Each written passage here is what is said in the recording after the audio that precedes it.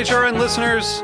As we celebrate our 15th year, we are deepening our commitment to giving voice to the next generation of food systems storytellers, and we need your help. Our internship and fellowship programs help activate new possibilities for underrepresented and underestimated young people through experiential journalism, audio engineering, and production training.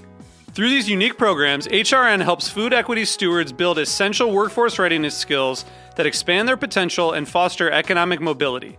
Please consider supporting these critical programs. And with a minimum donation, you can be entered to win a dinner for two at an amazing restaurant in one of 8 cities and tickets to a concert at a great venue in one of those cities.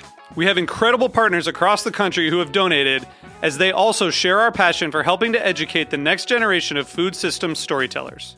Check out heritageradionetwork.org/15 to donate and enter to win today. That's heritageradionetwork.org/15 to donate and enter to win today. And make sure you donate before March 31st. Thank you. Hearst Ranch is a proud sponsor of the Heritage Radio Network. Learn more about Hearst Ranch at HearstRanch.com.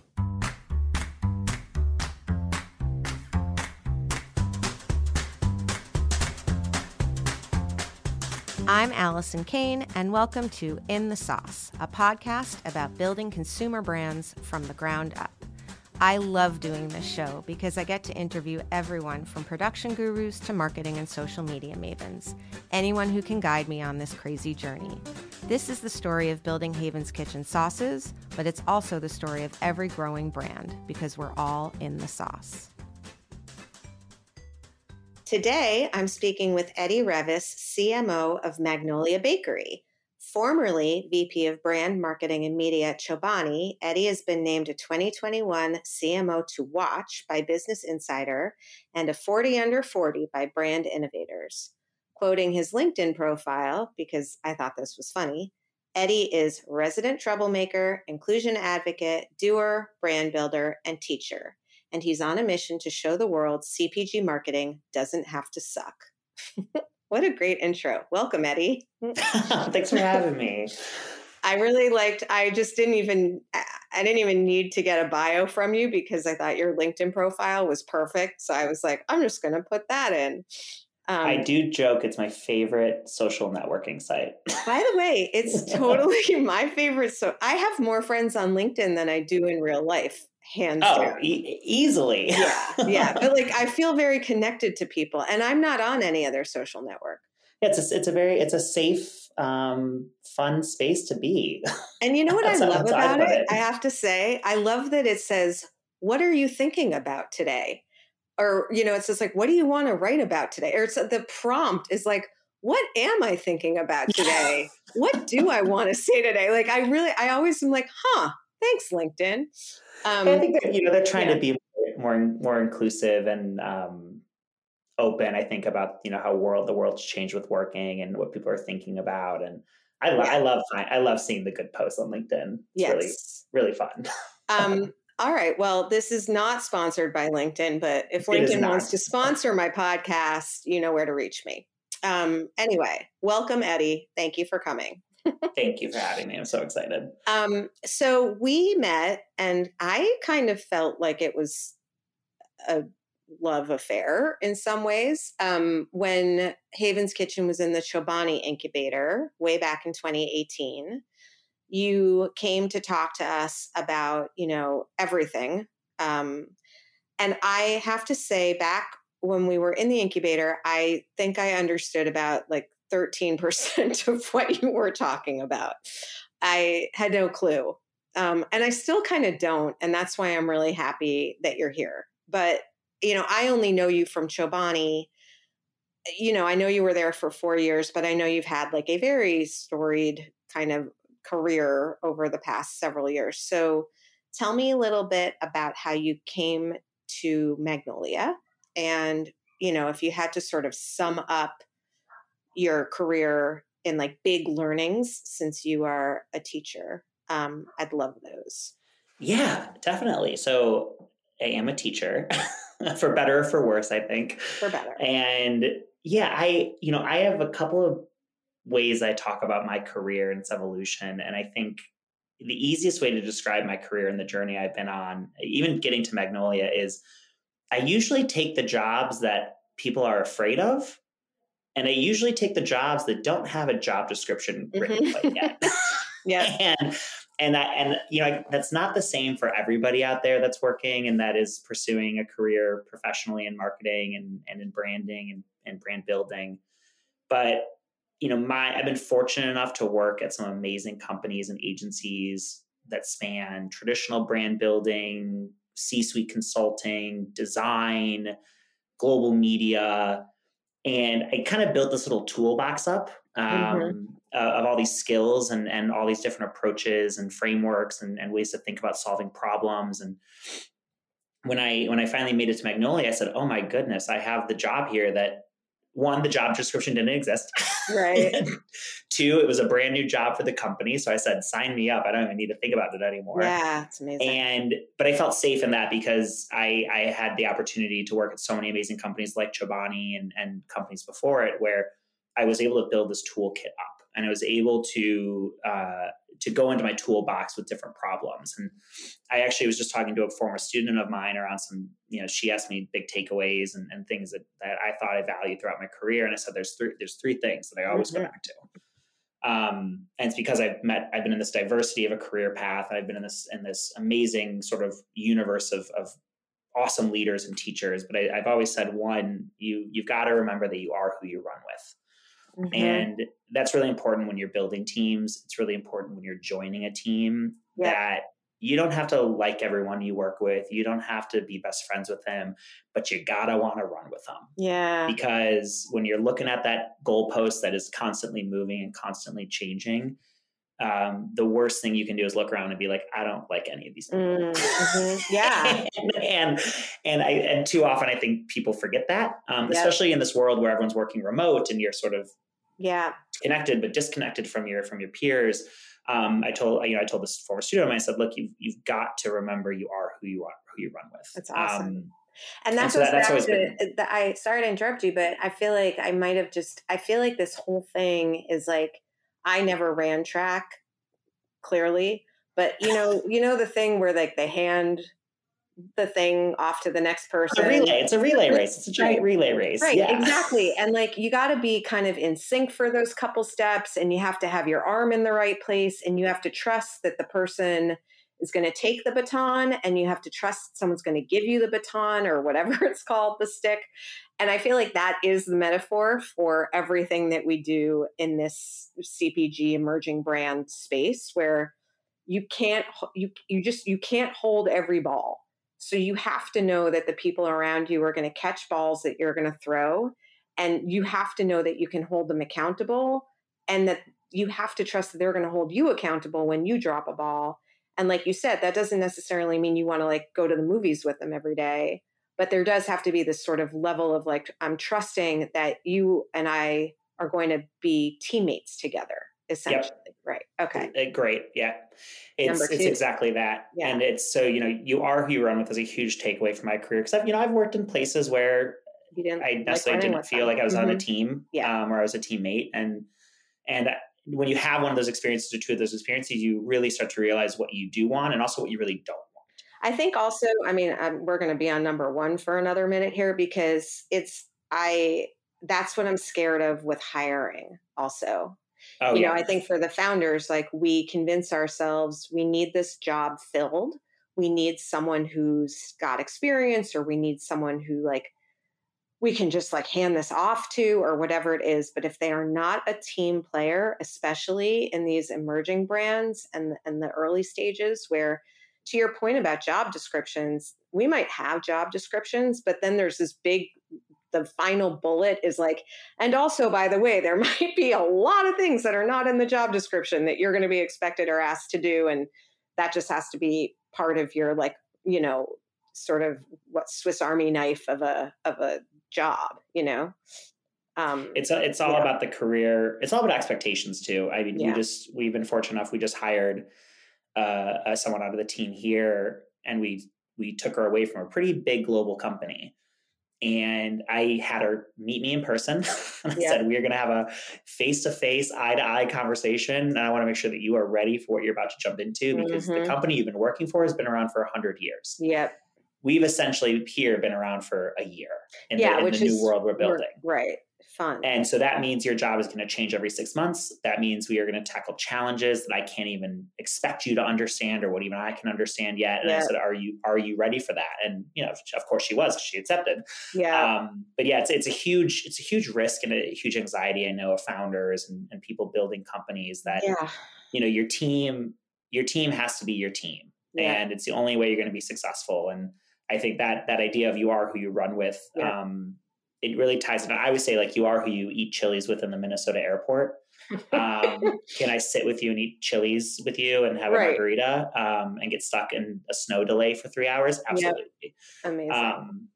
So that's one big takeaway. I think, the other big takeaway that I've always led by, and that I now hire a lot of people by, and no one's proven me wrong yet in terms of who I've hired, but I want to be 100% confident in 80% of the information that I have to be able to make a decision. And the takeaway is, I don't ever want to wait to be 100%, have 100% of the information and be 80% confident in it. And I think in building companies and building new organizations and building new teams and building new business units and expanding growth and finding dollars that are easy to grab and finding dollars that are hard to grab, there comes a point where you have to look at the information that you have and say, I'm 100% confident in what I do know, and I'm going to move on it, versus there's a lot of companies and a lot of people out there that don't have that intuition, that jump to say, okay, you only have 70% of the information. Are you ready to go? Right. Most people would say, no, I don't know everything yet. I need to know everything. Right. And then I say, well, you'll never know everything. Now what do you do? Right. And then it becomes analysis paralysis, there's like too much information and it's not working in the same way. Yeah. Okay. And then, number 3. And then number 3 is Peter McGinnis taught me this, who I know but it was allow yourself to be data informed, not data driven. Yeah. And it doesn't necessarily just have to do with the numbers. It doesn't have to do with the piece of paper or the chart or the Excel that you're looking at. But I feel like that really actually speaks to a philosophy. It speaks to an approach. It speaks to, there might be a way that you're supposed to do things. And then there's a way that your gut is telling you to do it. Go with the gut. Yeah. and let the process kind of keep you in your lane and keep you in check. But I remember the first time I heard him say that, I was like, that is so simple, so intuitive, so smart. And it's stuck with me ever since, even as I've come to Magnolia, because at Magnolia Bakery, we're not a small company, we're not a huge company, right? But we don't have all the information in front of us. We don't have all of the data. We don't have all the answers. And so when we're making decisions, we have to allow ourselves to be informed by what's going on, but not be driven by it. Right. No, it's great. If you did that, you're in a constant sort of hamster wheel of decision making. Well, and I think also, again, like, I'm really at this crossroads. I think people who are listening to the podcast who've been like following, again, I started the podcast when we were 3 months old, and I asked Derek Quant, who was the, director of operations at Banza, literally, so Derek, what is operations? Literally, like, I had no clue what I was even asking at that point. And I'm sure some of the conversations I've had over the last 3.5 years, like, I still don't know, but, I think we're at this place right now where I feel like we kind of need to, quote unquote, professionalize or bring, quote unquote, grownups into the room, or, I feel like Chris Farley, but, we have to, we've gotten this far, with a lot of scrappy people making really good intuitive decisions, everything from like what flavor to make next, which is completely not data driven in any way, but just like, I really like X. A little more sophisticated than that, but not really, to even just, so now we're kind of like, all right, we have these functions and we need to bring in people who have experience with these functions. And you and I have talked about this, with marketing. And yet we're also, we need those people also to be, like what you were saying, super flexible with a really scrappy startup culture where they, it's not like, here's your budget, go, it's like, how do we even make a budget for this? Which goes back to questions I have for you. Let's get So into in them. terms of the teaching, so you teach things like thinking strategically and account planning boot camp, and what I'm assuming that is the toolkit. So tell me, when you think about your toolkit and when you think about these classes, like, what are the things that how do you, before you even start, like, what would the syllabus be, I guess, is the question. Syllabus is intense. And not even the books, like not even like, what are you reading, but how are you even categorizing the syllabus? Like, what are the themes, Yeah. So I'm a little bit of an unorthodox professor. I can imagine. As you can imagine. Yeah. I use no textbooks. Right. I use real world application. Yeah. So because my students historically have been either going into a second career, or perhaps they were at a university or college and they decided, I want to be in the creative discipline, I teach all the creative. So I teach these highly conceptual, very interesting, dynamic group of students who don't have a lot of discipline. Right. It's the best way to put it. Right. So classes like Thinking Strategically and Account Planning Bootcamp, it's not so much a syllabi that I'm teaching in either of those classes, but it's really, at the core of it, it's about critical thinking. And how to empower hyper creative, very interesting, very thoughtful, very intentional human beings to allow themselves to do that even better. Right. Or do that like even harnessing creativity. Way. Yes. What was that? There's a quote like creativity with boundaries or something like that. Constraints. Yeah. Creativity loves constraints. Yeah. That's sort of, if I had to put my syllabus on a piece of paper, like in words, it'd be creativity loves constraints. I'm the same way. I'm super creative and I can come up with 1,000 ideas, but what happens after you have those thousands of ideas? Right. You sit there and you're like, what do? I've just overwhelmed myself. So my syllabus and what I teach is really founded on sort of the 5 phases of critical thinking. Yeah, great. Especially within the creative disciplines. So it's 1, understanding observation. Can you actually notice and predict solutions, opportunities, and scenarios? So we do a lot of scenario planning. We do a lot of forecasting of briefs and ideas of, okay, if Haven's Kitchen is going to launch X sauce, what could happen? What could it look like? Where would it go? Okay, now imagine that doesn't happen. Now imagine this scenario, and it's rapid, sort of in that sequential sort of thinking. That sounds fun. Yeah. The second one is analysis. So now that you observe the world, and I would send my students out to we worked on a Panera brief launch. And I was like, okay, you're all going to go sit at a Panera, and you're going to observe and just notice and see how people interact and use and talk and think and do. But that's not good enough, right? You also have to do the analysis. And so I teach a lot on understanding and interpreting information, whether qualitative or quantitative, to then help inform, again, the ultimate decision you're going to make. And that's where sort of the phase 3 of the syllabus comes in. It's around inference. It's around drawing those indirect conclusions between information, personal knowledge, and the experience. This is usually when the kids get really excited. Yeah. Kids, they're in the 20s. They're not that young. Right. Yeah. This is where they get really excited, because then they start to say, oh, because of my experience of growing up in another culture or growing up in another country and what I observed and what I was able to think about, that actually is going to inform my point of view. Right. And how I'm going to approach this problem. And you start to see sort of light bulbs click around this week. It's usually like week 4, week 5 of 10. Mm-hmm. I harp on communication. Yeah. I say, if it's important, you got to write it down. I tell my teams this. I teach my teams this all the time. When you get certified to be preferred way, just sorry to interrupt you, because I'm thinking like, is there did you kind of come in to your role at Magnolia and be like, okay, we're going on Slack and these are the channels and this is how we're communicating, or like at the top of every email, this is how you get like in terms of that, like what are you the way that people communicate? I did bring Slack to the organization, which is very helpful. Yeah. Yeah. But no, more so in the concept of teaching, and you learn this as you go through a certification to be a teacher in the state of New York, is there's 7 types of learners in the world. There's people that are auditory, there are people that are visual and spatial, there are people that are verbal, there are people that are more logical, there are people that are more kinesthetic or physical. There's intrapersonal learners, and there's solitary or intrapersonal learners. And so all of these people, just like a team at your company or just like a team that you're working with, all of those types of people exist in one melting pot of a group. Yeah. And so in this class, what I teach the creatives is, look, to be influential, to have influence about your ideas, to sell your ideas, to get people to buy into it, you might need to pay attention to how you communicate. Maybe it's a presentation. Maybe it's a walk. Maybe it's allowing the person to absorb the idea themselves and how they want to learn it and interpret it. And so in terms of communication, it's not just here's how to build a slide or here's how to send a Slack or write an email. It says it's the critical thinking behind that, say, like, who am I talking to?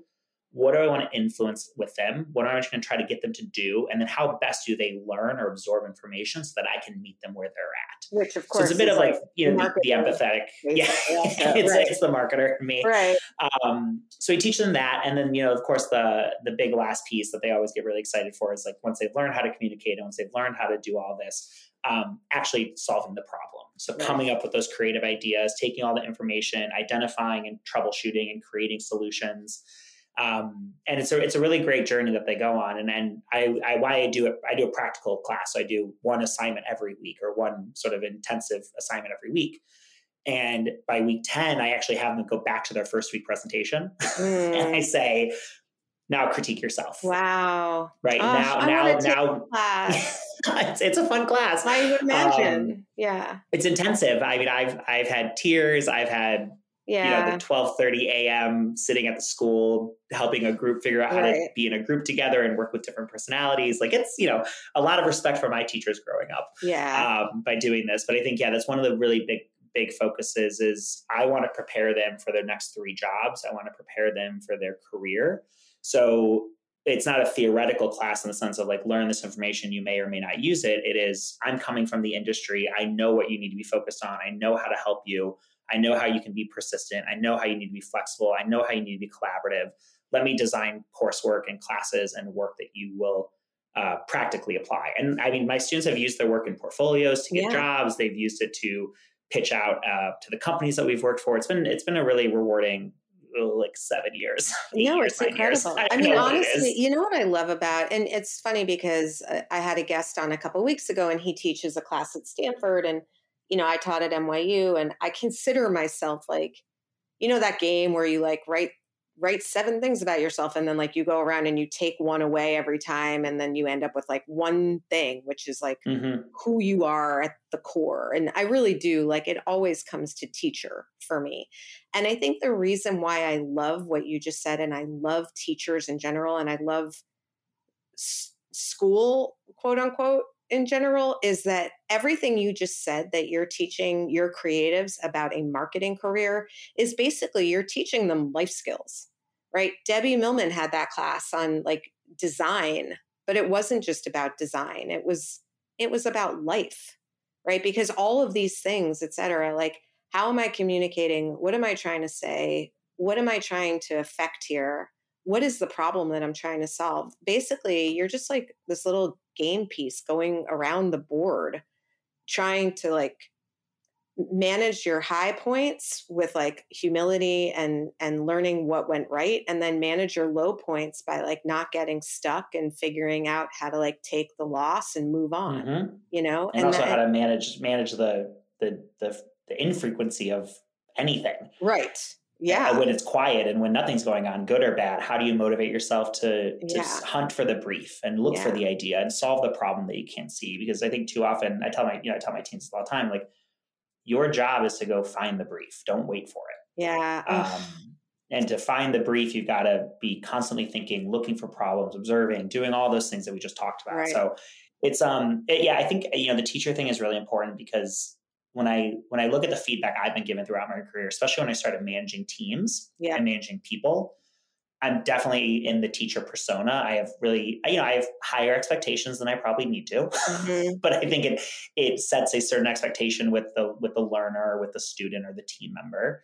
But I would say, I think that being a teacher and being in a teaching environment for so long is what has differentiated me throughout my career as a team manager and a team builder.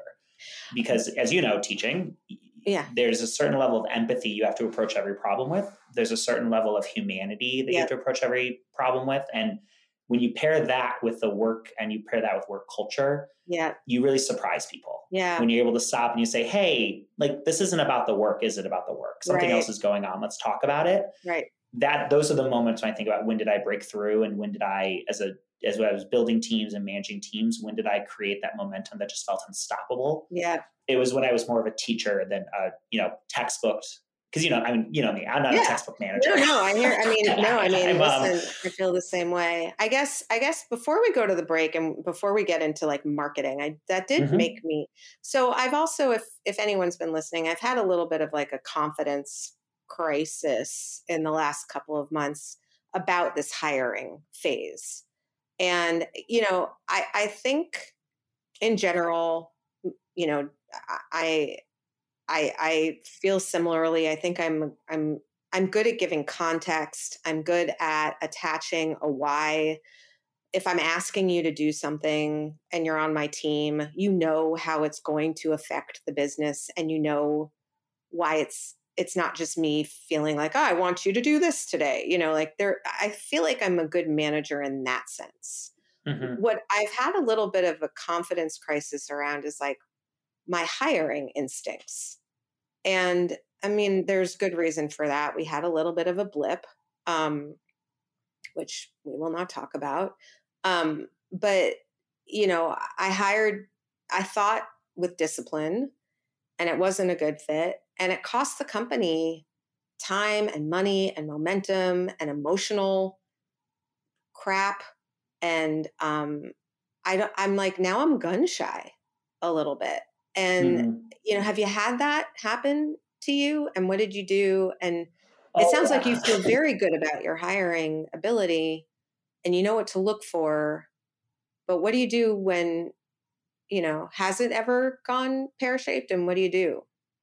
Oh, it's gone that way either with teams I've adopted, especially, team members I've come on board that just maybe didn't fit the flow or the vibe that I was trying to build. And also with hiring people, I think, listen, it's, you have to believe and that you're a great hiring manager.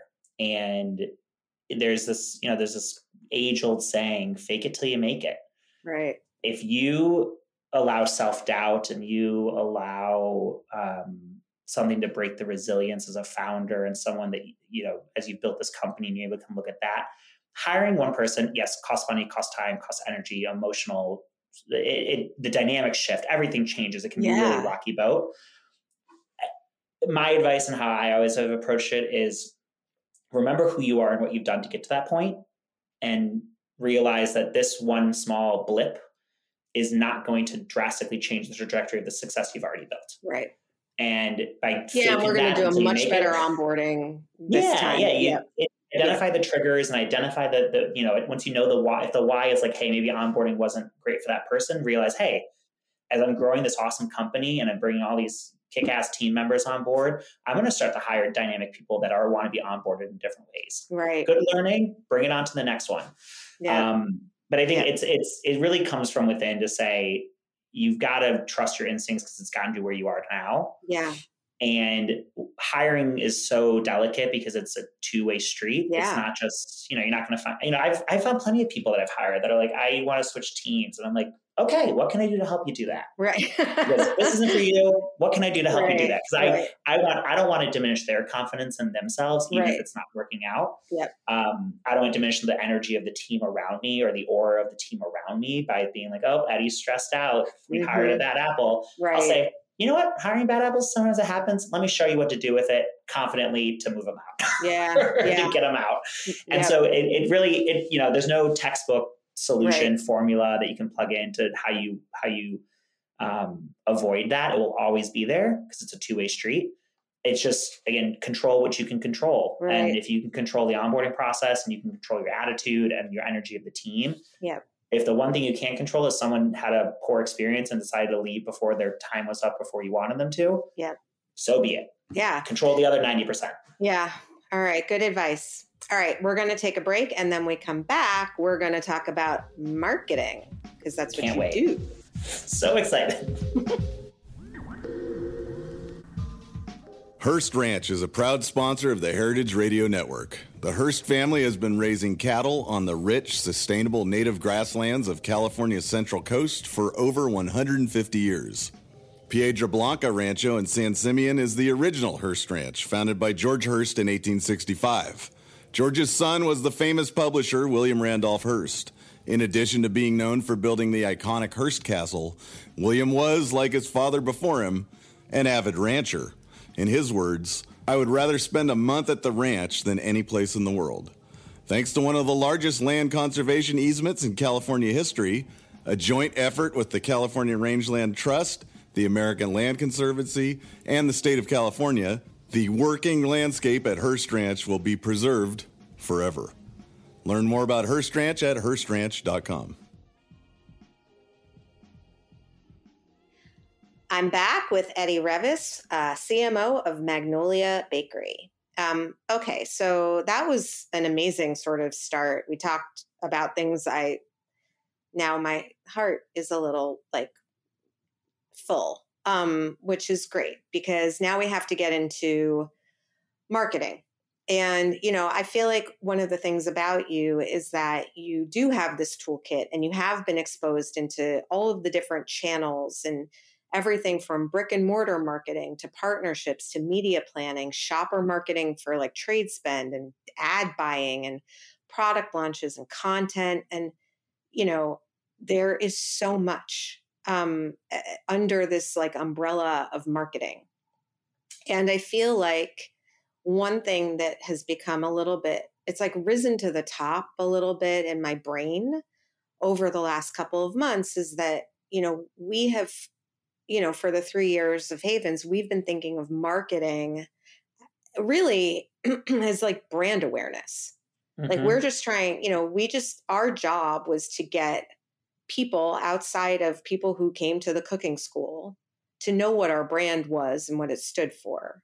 And I think we've done a pretty good job at that, especially, and I just want to shout out to Courtney because that's been her whole life for the last 3 years.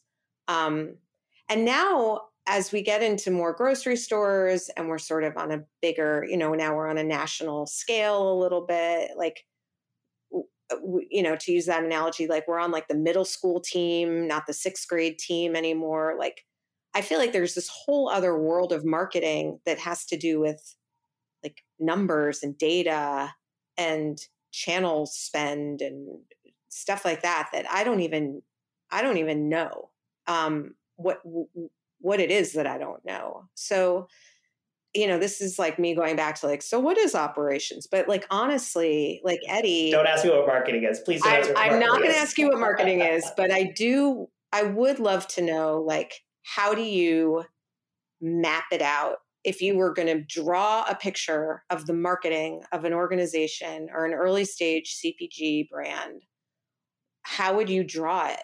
Like I'm a visual, right, learner. Mm-hmm. So like, what would it look like? Is it a circle? Is it a line? Is it like, and what are those different things? How would you think of it? Yeah. How much time do we have?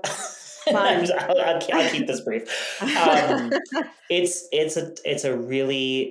It's the $1 million question, $2 million question, $3 million question. Maybe possibly a $300 million question if we get it right.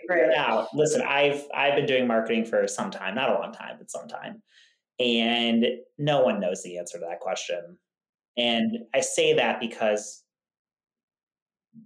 people that tell you people you're hiring, this is a good warning for you. If people tell you they know the answer to that, they're lying. Because how I approach it, and like it's not a visual map quite yet, but we'll get there, is one, I first have to accept that marketing is not a silver bullet for a company.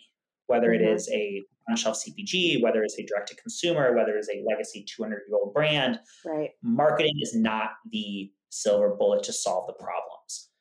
Marketing as a function, marketing as a team, marketing as an investment should be used and deployed strategically to help the outcomes that the company has that they want to see happen. And so that's the first conversation. Before I map anything out, I would say, what is the outcome that you want? Right. And by focusing on outcome-based planning, especially when it comes to how you deploy marketing resources, people, time, money, whatever it might be, all those pieces, that toolbox, all those activations and levers that you can pull all suddenly fall into place. Yeah, no, that makes sense. Everything can be an outcome-based. Yeah, everything can be outcome-based. So if you said, hey, we're launching, my big priority for the second half of this year is I want to own holiday cooking and recipes. okay, there's a few things that have to happen there, right? Like one, your operations and product team have to be able to supply the inventory and have the ready for the demand that might be coming in if it's your peak season. But from a marketing perspective, I'd say, okay, great, let's write that outcome down. Now let's decide all the levers and channels and investments and things that we can pull to get us to do that based on what you have available at your company and what you do. Yeah. And so outcome-based marketing planning is my bread and butter. It's what I love to do. I feel like we could hang up now. Yeah. and thank you so much. And thank you for listening. And I'll be back next week with another episode of In the Sauce. Honestly, like that's everything, because you just completely shifted the map from my brain from all these things. Now it's reshuffled. It's just one thing, and then they all plug into that thing. Yep. You have a lot of outcomes, but if here's where marketing also becomes a sacrifice. And you have to be so good. You have to be. I would argue this personally. You have to be good enough marketing to not just know what to do, but what not to do. Mm-hmm. And so if you, Ali, would say, okay, I want to own holidays in Q4 and own recipe, and then, we debate what that means, and it's about product usage, or about velocity or trial or just awareness. Great. So when I tell you that I'm not going to focus on the Instagram plan because your reach is really low and your organic following is really low, and we're not going to put paid dollars into it, you kind of have to be okay with that, because it doesn't support the outcome that we're after. Yep. And I think that's where, especially at small companies, and myself included, working in a small company, we want to do everything. We want to run every promotion, and we want to, everything is good in the world. If you can do it, great. If you can't, you got to think about the outcome, and then all your resources, all your energy, everything deploys to that. But even like getting granular on the outcome, right? Like we want to have a great launch of our new SKU. What does that mean? Like how do you want to move velocity? Right. Do you want to just raise awareness? Because if it's just awareness, that's a different set of tactics and toolkits and investments than it is to drive velocity. Right. And that's where I think Chobani really taught me this really well, in that, there are real, you're playing with real expectations, real money, real shelf space, real retailers. Mm-hmm. It's, agencies get it, but they don't fully have the context, and they aren't fully in the decision-making of the process. Right. Where I can tell you, I came from the agency side. I love those big, crazy ideas. I thought they were so fun. Agencies are really good at big brand awareness. Right. But also little brands, and I mean, Miguel Leal, who I quote all the time, he was the CMO at Cholula, and now he runs Somos. He has his own brand with Daniel from Kind, but he said, and I was like sweating over marketing at some point. He was like, you don't have the ACV, right? Like and for emerging brands listening who don't know that acronym, it's annual just commoditized volume. You're not in enough stores. You're not in enough slots. So for you to spend money on a big, cool brand idea, but you're not a direct to consumer brand, at least the 95% of you isn't a direct to consumer brand, and you don't have enough stores, then you're going to basically have this thing out there in the ethos. And even if you build all this brand awareness, you're going to leave people really frustrated, because they're not going to be able to find your product, and they're going to give up after like one try, basically. Yep. Or be really disappointed in you. And clog your customer service team. And, so I think outcome-based planning is really, it's a general tool. It's a general tool everyone should be using when building a business and optimizing a business, but especially in marketing, because there's just so much you can do now. Yep. And if you don't know what the outcome is that you want to see happen, and you aren't, to your point, very specific and clear on that, it becomes really challenging. So, if I look back at C-suite presentations we would give, or, things we would talk about when we're selling in campaigns, I was talking to someone on my team now about this, giving him examples. And I went back, I was like, oh my God, every second slide of a presentation I have, here are the outcomes that we are focused on. Yeah. Here are the outcomes that we are focused on. Because again, it sets context for the challenge. And I'm a marketer too. I say all the time, awareness is not an outcome. Awareness is a byproduct of anything you do. Oh, wow. So be really specific in the outcome. Do you need to see this many dollars? Do you need to see this ROAS? Do you need to see this efficacy or this efficiency on your investment? So do you have, so for example, getting nitty gritty, we have I mean, Courtney has created an Airtable like no Airtable has ever been created. And it's basically every account trade spend, every social channel, every email, SMS, like everything that, partnerships, brand placements, all of it. And what we're now trying to do is kind of create, like, how do we evaluate if this is successful or not? Like, what are we even trying to get to? And I think that's to your point, like even just the process of going through and identifying the outcomes, specifically, we have our priorities for the year as a business, but then taking those priorities and saying, okay, what are the specific marketing outcomes that ladder to those priorities? And then, what are those business outcomes that the marketing outcomes are supporting? Right.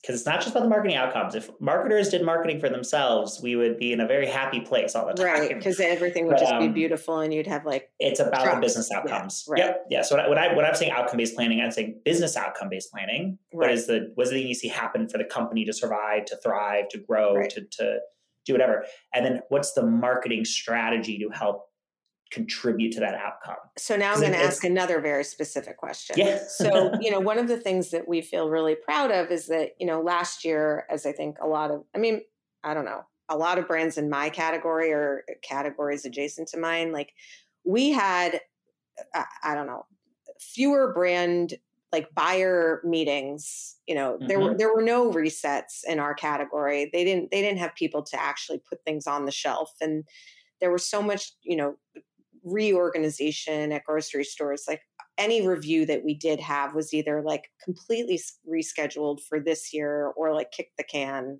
completely. So we had growth. We didn't have, 500% growth like the year before, but we had growth, but it was primarily from the stores that we're in. So we feel really good about that because it's organic and it's repeat and whatnot. And I feel like as an emerging brand, like you hear all the time, it's not about the number of doors. It's not about the number of doors. It's about repeat, velocity growth in the stores that you're in. How would you take that as an outcome? I want to double my Whole Foods velocities for this SKU. Like, how would you turn that into outcome-based planning? Yeah. Yeah. Well, I would align on that outcome that you just said. And I would say, okay, if the outcome here is you want to drive velocities of, you said Whole Foods, right? Yeah. Yep. So drive the velocity of SKUs A, B, C, and D at Whole Foods stores. As a marketer who doesn't own it, because a D2C answer to that question is very different than a CPG. Right. My CEO loves to say, like, it's the DDC of the CPG of the right, exactly. Right. Here's how I would approach it. Yeah, here's how I would approach it. So I'd say, okay, here's the velocity expectations. Help me understand what that velocity is going to mean from, okay, if I get 2 more points of velocity, 3 more points of velocity, how many dollars is that equating to? What's the flow through? All that good stuff. But oh my God, there's a huge opportunity if we get the velocities up. Yeah. And then I'd be like, hey, if we just get someone to buy, and this is getting really specific now, but if we get someone to buy any SKU, A, B, C, or D, one more time, more frequently than they are now in a 4-week period or a 6-week period, that could result in $100,000 on the top. Right. It's like, oh my God, okay, let's figure that out. And so you start to understand, like, what's your threshold for investment? What's your threshold for tactics you're going to look at? But listen, you don't control that audience. You don't control that shelf. You don't control that store. Right. So the first thing I would do is I would take that exact question. I would walk into Whole Foods and I would say, Whole Foods, I want to drive more velocity. I want to do it with you. What do you recommend we do? What programs do you have? How can I be invested in it? What can I do with you? Can I bring recipes back? Can I do demos in the store? Yep. Because your question is about driving velocities of specific SKUs at a specific store, which means you have a specific audience in mind. That's where I would say, okay, look, I know you want to drive velocity and I know you want to drive frequency. I'm not going to spend any time building recipes for Instagram organic posting because I have no idea who those are hitting. I don't know where they shop. I don't know what they do. Right. Let me build a recipe plan, take it to Whole Foods and say, hey, Whole Foods, in your 400 doors that we're in, let's get behind this and figure out something to do. Right. Or, hey, Whole Foods, I've been in your stores a lot and I see you doing a lot of prepared meals. How do I get my sauces as samples into those boxes? Do you need another size? What do you need? Because I want that trial. I want that trial because it leads to the velocity. Yeah. So it's that analysis of the landscape and that discipline to say, like, do this, don't do this. Yep. But I think when you have specific questions or outcomes like that are tied to a specific audience, you got to play the game where that audience is. Got to go to the audience. Yeah. Yeah. No, that makes total sense. And that's where I think smaller brands get a little caught up because they're like, well, I don't know how to talk to Whole Foods. I don't know how to talk to a shopper marketer. I don't know how. It's like, put marketing, never use the word marketing again. You're just solving a problem. And I think, to your point, I talk about this a lot because I have a lot of D2C founder friends who I think were led to believe that if they build enough awareness and they have enough of an email list, regardless of the engagement of that email list, right? But they have subscribers and then they could kind of go to Whole Foods or Sprouts or Albertsons and be like, look, see, but I don't think anyone told them what the game that they're actually playing is. And I mean, probably even something like a Magnolia, right? You have this incredibly, I mean, I don't, the percentage of Americans that have heard of the brand. But even with all that brand awareness, when you go into grocery stores, your package has to be a particular way. They're not paying you, to come into their store. Like, you're paying them, and there's this whole other, I mean, we have we know people mutually who like have had to adjust from being like a nationally recognized and beloved brand into marketing at grocery stores and being like a little bit humbled by the occasion. Which I guess goes into the second question, which is, when you think about, it sounds to me like people who are very experienced in the world of marketing really do distinguish product marketing from brand awareness. And I guess I'm kind of, do you do that? Like, do you think of it as like, do you think of like, because it used to be called shopper marketing. Is it still called shopper marketing? Now, whatever it is, it's kind of included in trade spend.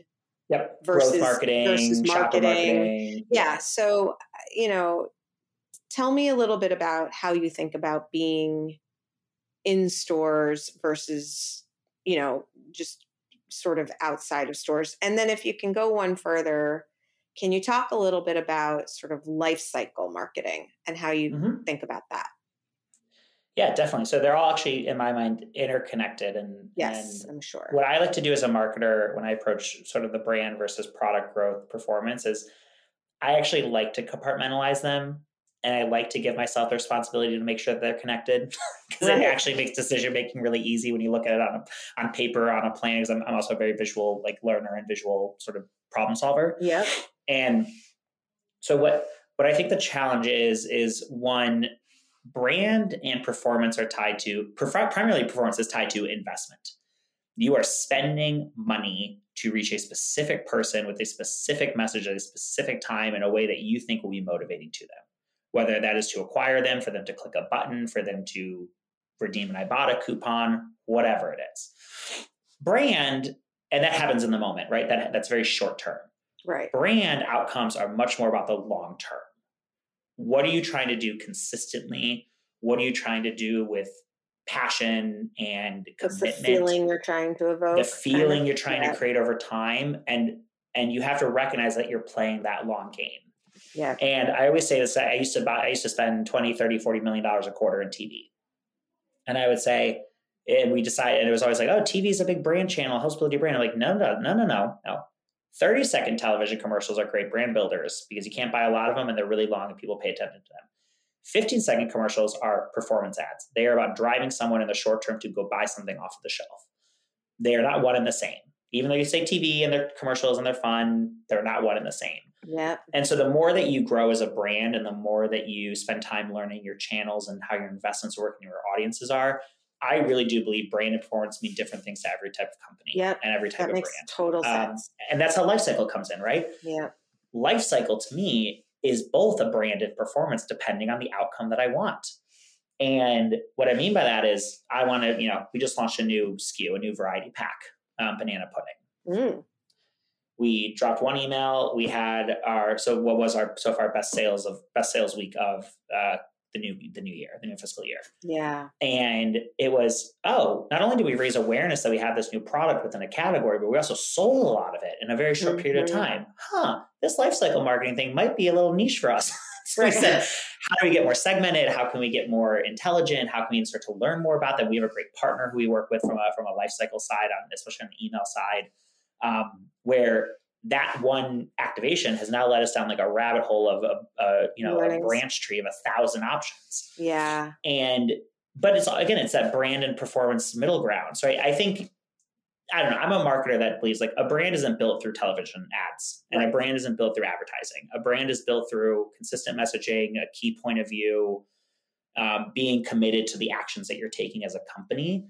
That's all brand, but that is as much marketing as it is everything else as a company. It's this conversation I'm having with you. It's seeing the sauces in the store. It's knowing the story of how this thing came to be. It is talking to your team and meeting your team. It's all of those pieces are brand, right?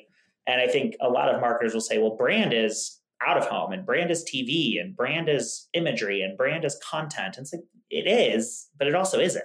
Right. Because it's kind of like the outer, it's almost like if you picture the globe, it's like the inner core and all the way like the atmosphere.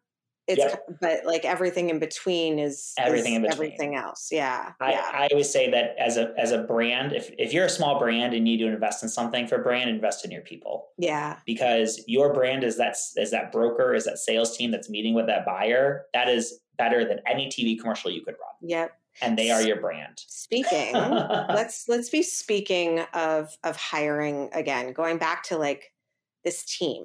So, I think you and I have talked about like, my team and I talk about like the Weeble Wobble organizational chart where Courtney is now at this point, I think managing like 12 people, agencies, freelancers, and like outsourced service providers. Like we're starting to bring things in-house gradually because people on my team like Maddie have been like, hey, I totally get this now. And now I can do it. And we don't need to be paying this agency because now this is what I need. And this is who we need to hire for me to be able to crush this, which is like a dream for any founder to just have someone on your team just do that,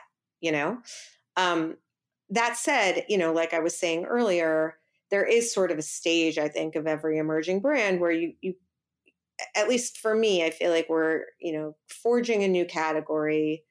We're doing something that no one's really done. We're kind of trying to marry kind of like the D2C body with the CPG brain, or maybe the D2C brain with the CPG body. I don't know which one it is, but it's one of them, and we do need someone who has done this before. Like, I think, because if we keep hiring really smart, young, trainable people, at some point we're all of the more senior people are kind of managing too many people.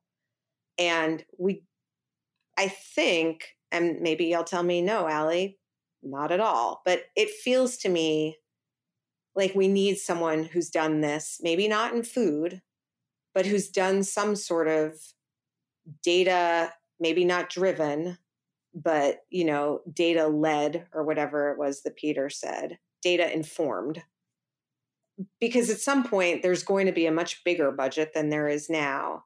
And we do need to know what that return is, or at least try to measure stuff in some way.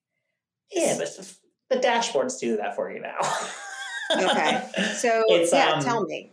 Yeah. So I guess here's if this was, let's say I was like your HR partner right now. I was sort of like, okay. I want you to be my HR partner always. I would love to. In my next life, I'm going to be a recruiter. Yeah. I think that's my calling. Is my next life to be a recruiter. I think so too.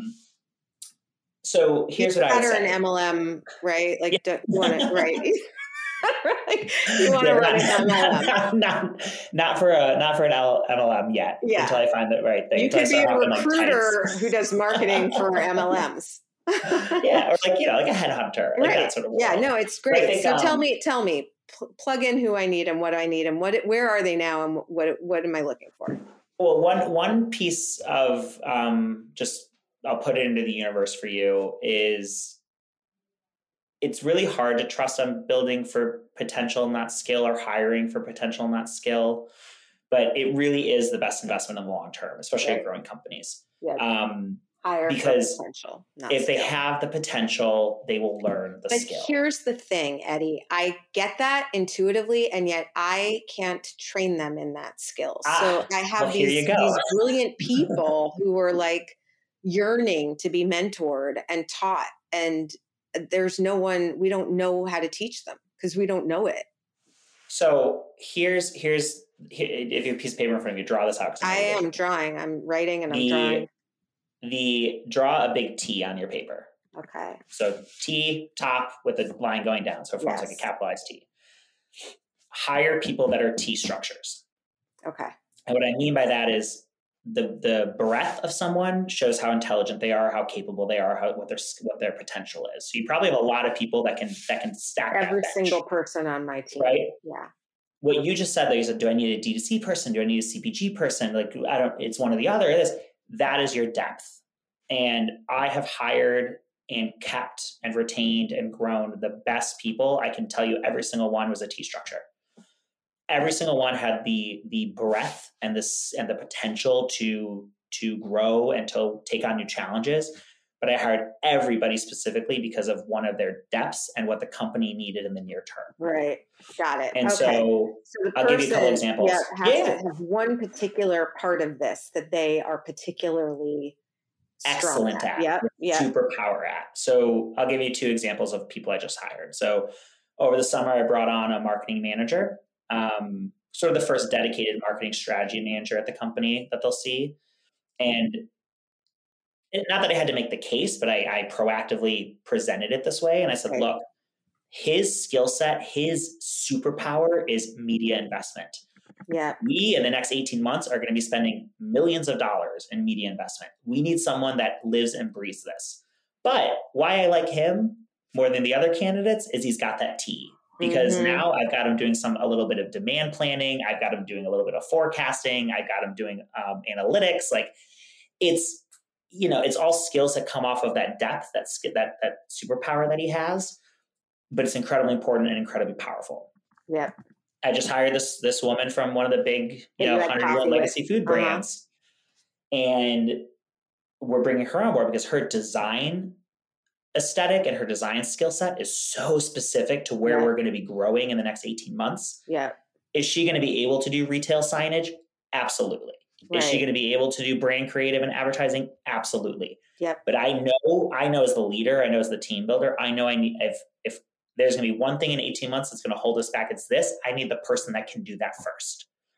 Yeah. And so that is the really important exercise as a hiring manager to go through, is to say, if you could hire for one skill set, not a lot, just one skill set, who am I bringing on board and investing in to get the most out of it and to give them the best chance to succeed? Right. And that goes back to lesson number 1, which is, what is the outcome? Right. Even with people, you got to think about the outcome. Yeah, no. Totally. I'll play it back to you. What I heard, you just said, I have all these intelligent people that don't know how to. It sounds like I'm going for a job here today. No, I mean, but that's a whole. You just articulate. You said, I have all these really intelligent people that want to be taught, that want to be pushed, but don't have. We can't do it. I can't do it. Sounds like maybe your T structure is someone that is a proven sort of team builder or successor in CPG. Maybe they're not the expert on like anything specific in it. Yeah. But they know enough so that they pull the whole team forward with them. Yep. If that's the skill that you can't live without for the next 18 months, hire the person that has that. I love that. And actually it's so interesting because I've kind of gotten that feeling a little bit.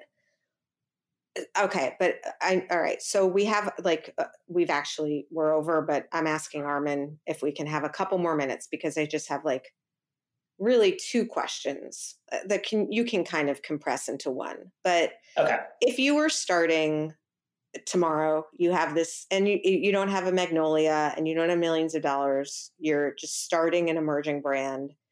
You don't have a ton of bandwidth. Everyone's doing 85,000 things. In terms of marketing, what would you say are like the key things to get right, or to ask yourself, or like sit down with a whiteboard and go? Like, where would you start?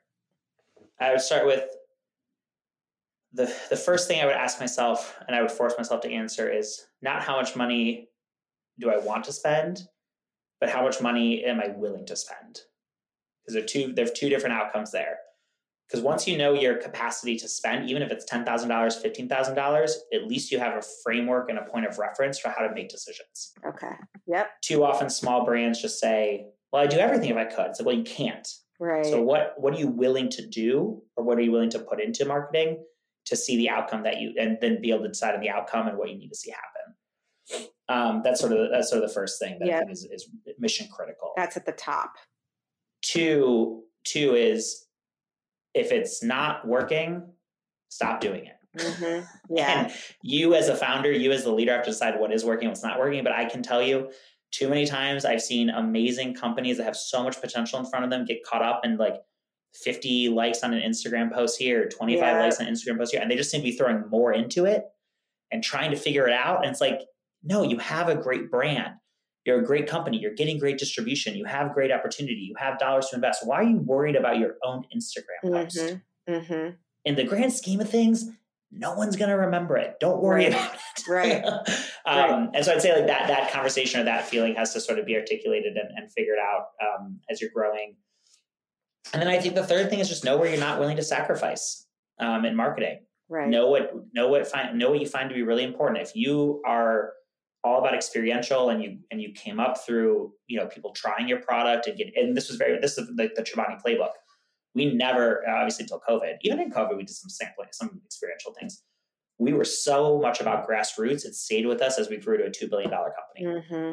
I mean, we would do backpack school drives. We would do pop-up events at our cafe, things that large companies would just kind of look at it and be like, it's not worth the squeeze. Right. But for us and who we were as a company and a brand, it was absolutely worth it. Yeah. And so I think from a marketing perspective, you have to know not only how much you're willing to spend and how much you're willing not to spend to get what you want. Right. But you also have to be willing to say, what am I not willing to give up in terms of my identity, my DNA, who I am as a company, as a brand, as a leader, and make sure that that's communicated. Oh my gosh. I feel amazing. How do you feel? I love this stuff. You can tell I start talking faster. I get more excited. I know. Like my heart's pounding. I'm like sweating a little bit. I'm really, this was everything. This is why I teach. I know, man. And this is why, with the trucks and the supply chain and the billbacks. It's a mess. It's all a freaking mess out there. And yet I love this job because like you said, everything ties back to just like these fundamental, you're just tearing away at nonsense. You're just ripping away at everything and getting to the core of something all the time. And it's just really great, fun for my brain. And honestly, I don't entertain nonsense very often. It's hard for me to sit in a room and say, all right, guys, like, what do you want to do? I'm like, no, what are we doing? Let's go. And like forcing yourself to get to the core of something, even if you don't necessarily want to, it's like the best life lesson ever. I'm turning 50 in a couple months, and I think everyone who listens to this regularly is going to start to hear me kind of like start going through this like midlife, not crisis, but just sort of like, here's what I've learned in my, middle age. So, but it's true. I mean, just tear it away. What are you trying to do? What are you trying to say? What outcome are you trying to achieve? And if you can just keep that going, whether it's hiring or managing or marketing or building, whatever, like this is just amazing. Eddie, be so direct with yourself. Don't sugarcoat it. Yeah. If all you want to do is make a ton of money, say that and then make the decisions to make that happen. Yeah. You can make a lot of money and do no marketing. Yeah. It's totally okay. It can happen. Yeah, totally. You got to be honest with yourself and be direct enough with yourself to get all the noise out of the way, or as much of the noise out of the way as you can, because that is where you're laser focused on the outcome, laser focused on what you want to achieve. And hey, you might get it tomorrow, you might get it in 2 years, but at least you know what you're after. Yeah, amazing. Eddie, thank you. Thank you so much for coming on the show. No, this was amazing. And happy Valentine's Day, man. Happy Valentine's Day to you too. I'm so glad I spent it with you. I know. Talking about this. I know. Oh, what a great, and I don't need to tell anyone. I didn't even put anything about Magnolia in the intro because it's not like they're in whatever, because everyone knows Magnolia. So good luck, enjoy, and thank you so much for coming. Thanks for having me. Armin, thank you for letting me go a little bit over. This was just too good, and I just needed a little bit more Eddie. And listeners, as always, thank you so much for listening. I've been getting such fun. I have to tell you, it does make me feel really good to hear that this is helpful and you're sending it to your teams and you're binging it, all of that. Not obviously for my own sake, but just to know that something is helping, because this is really freaking hard. And we all need all the help we can get. So I will not be back next week with another episode of In the Sauce because I'm going to be on a vacation. But I will be back the week after. And thanks for listening. Have a great week. In the Sauce is powered by Simplecast. Thanks for listening to Heritage Radio Network, food radio supported by you. For our freshest content, subscribe to our newsletter. Enter your email at the bottom of our website, heritageradionetwork.org. Connect with us on Instagram and Twitter at @heritage_radio. You can also find us at facebook.com/Heritage Radio Network. Heritage Radio Network is a nonprofit organization driving conversations to make the world a better, fairer, more delicious place. And we couldn't do it without support from listeners like you. Want to be a part of the food world's most innovative community? Subscribe to the shows you like, tell your friends, and please join the HRN family by becoming a member. Just click on the beating heart at the top right of our homepage. Thanks for listening.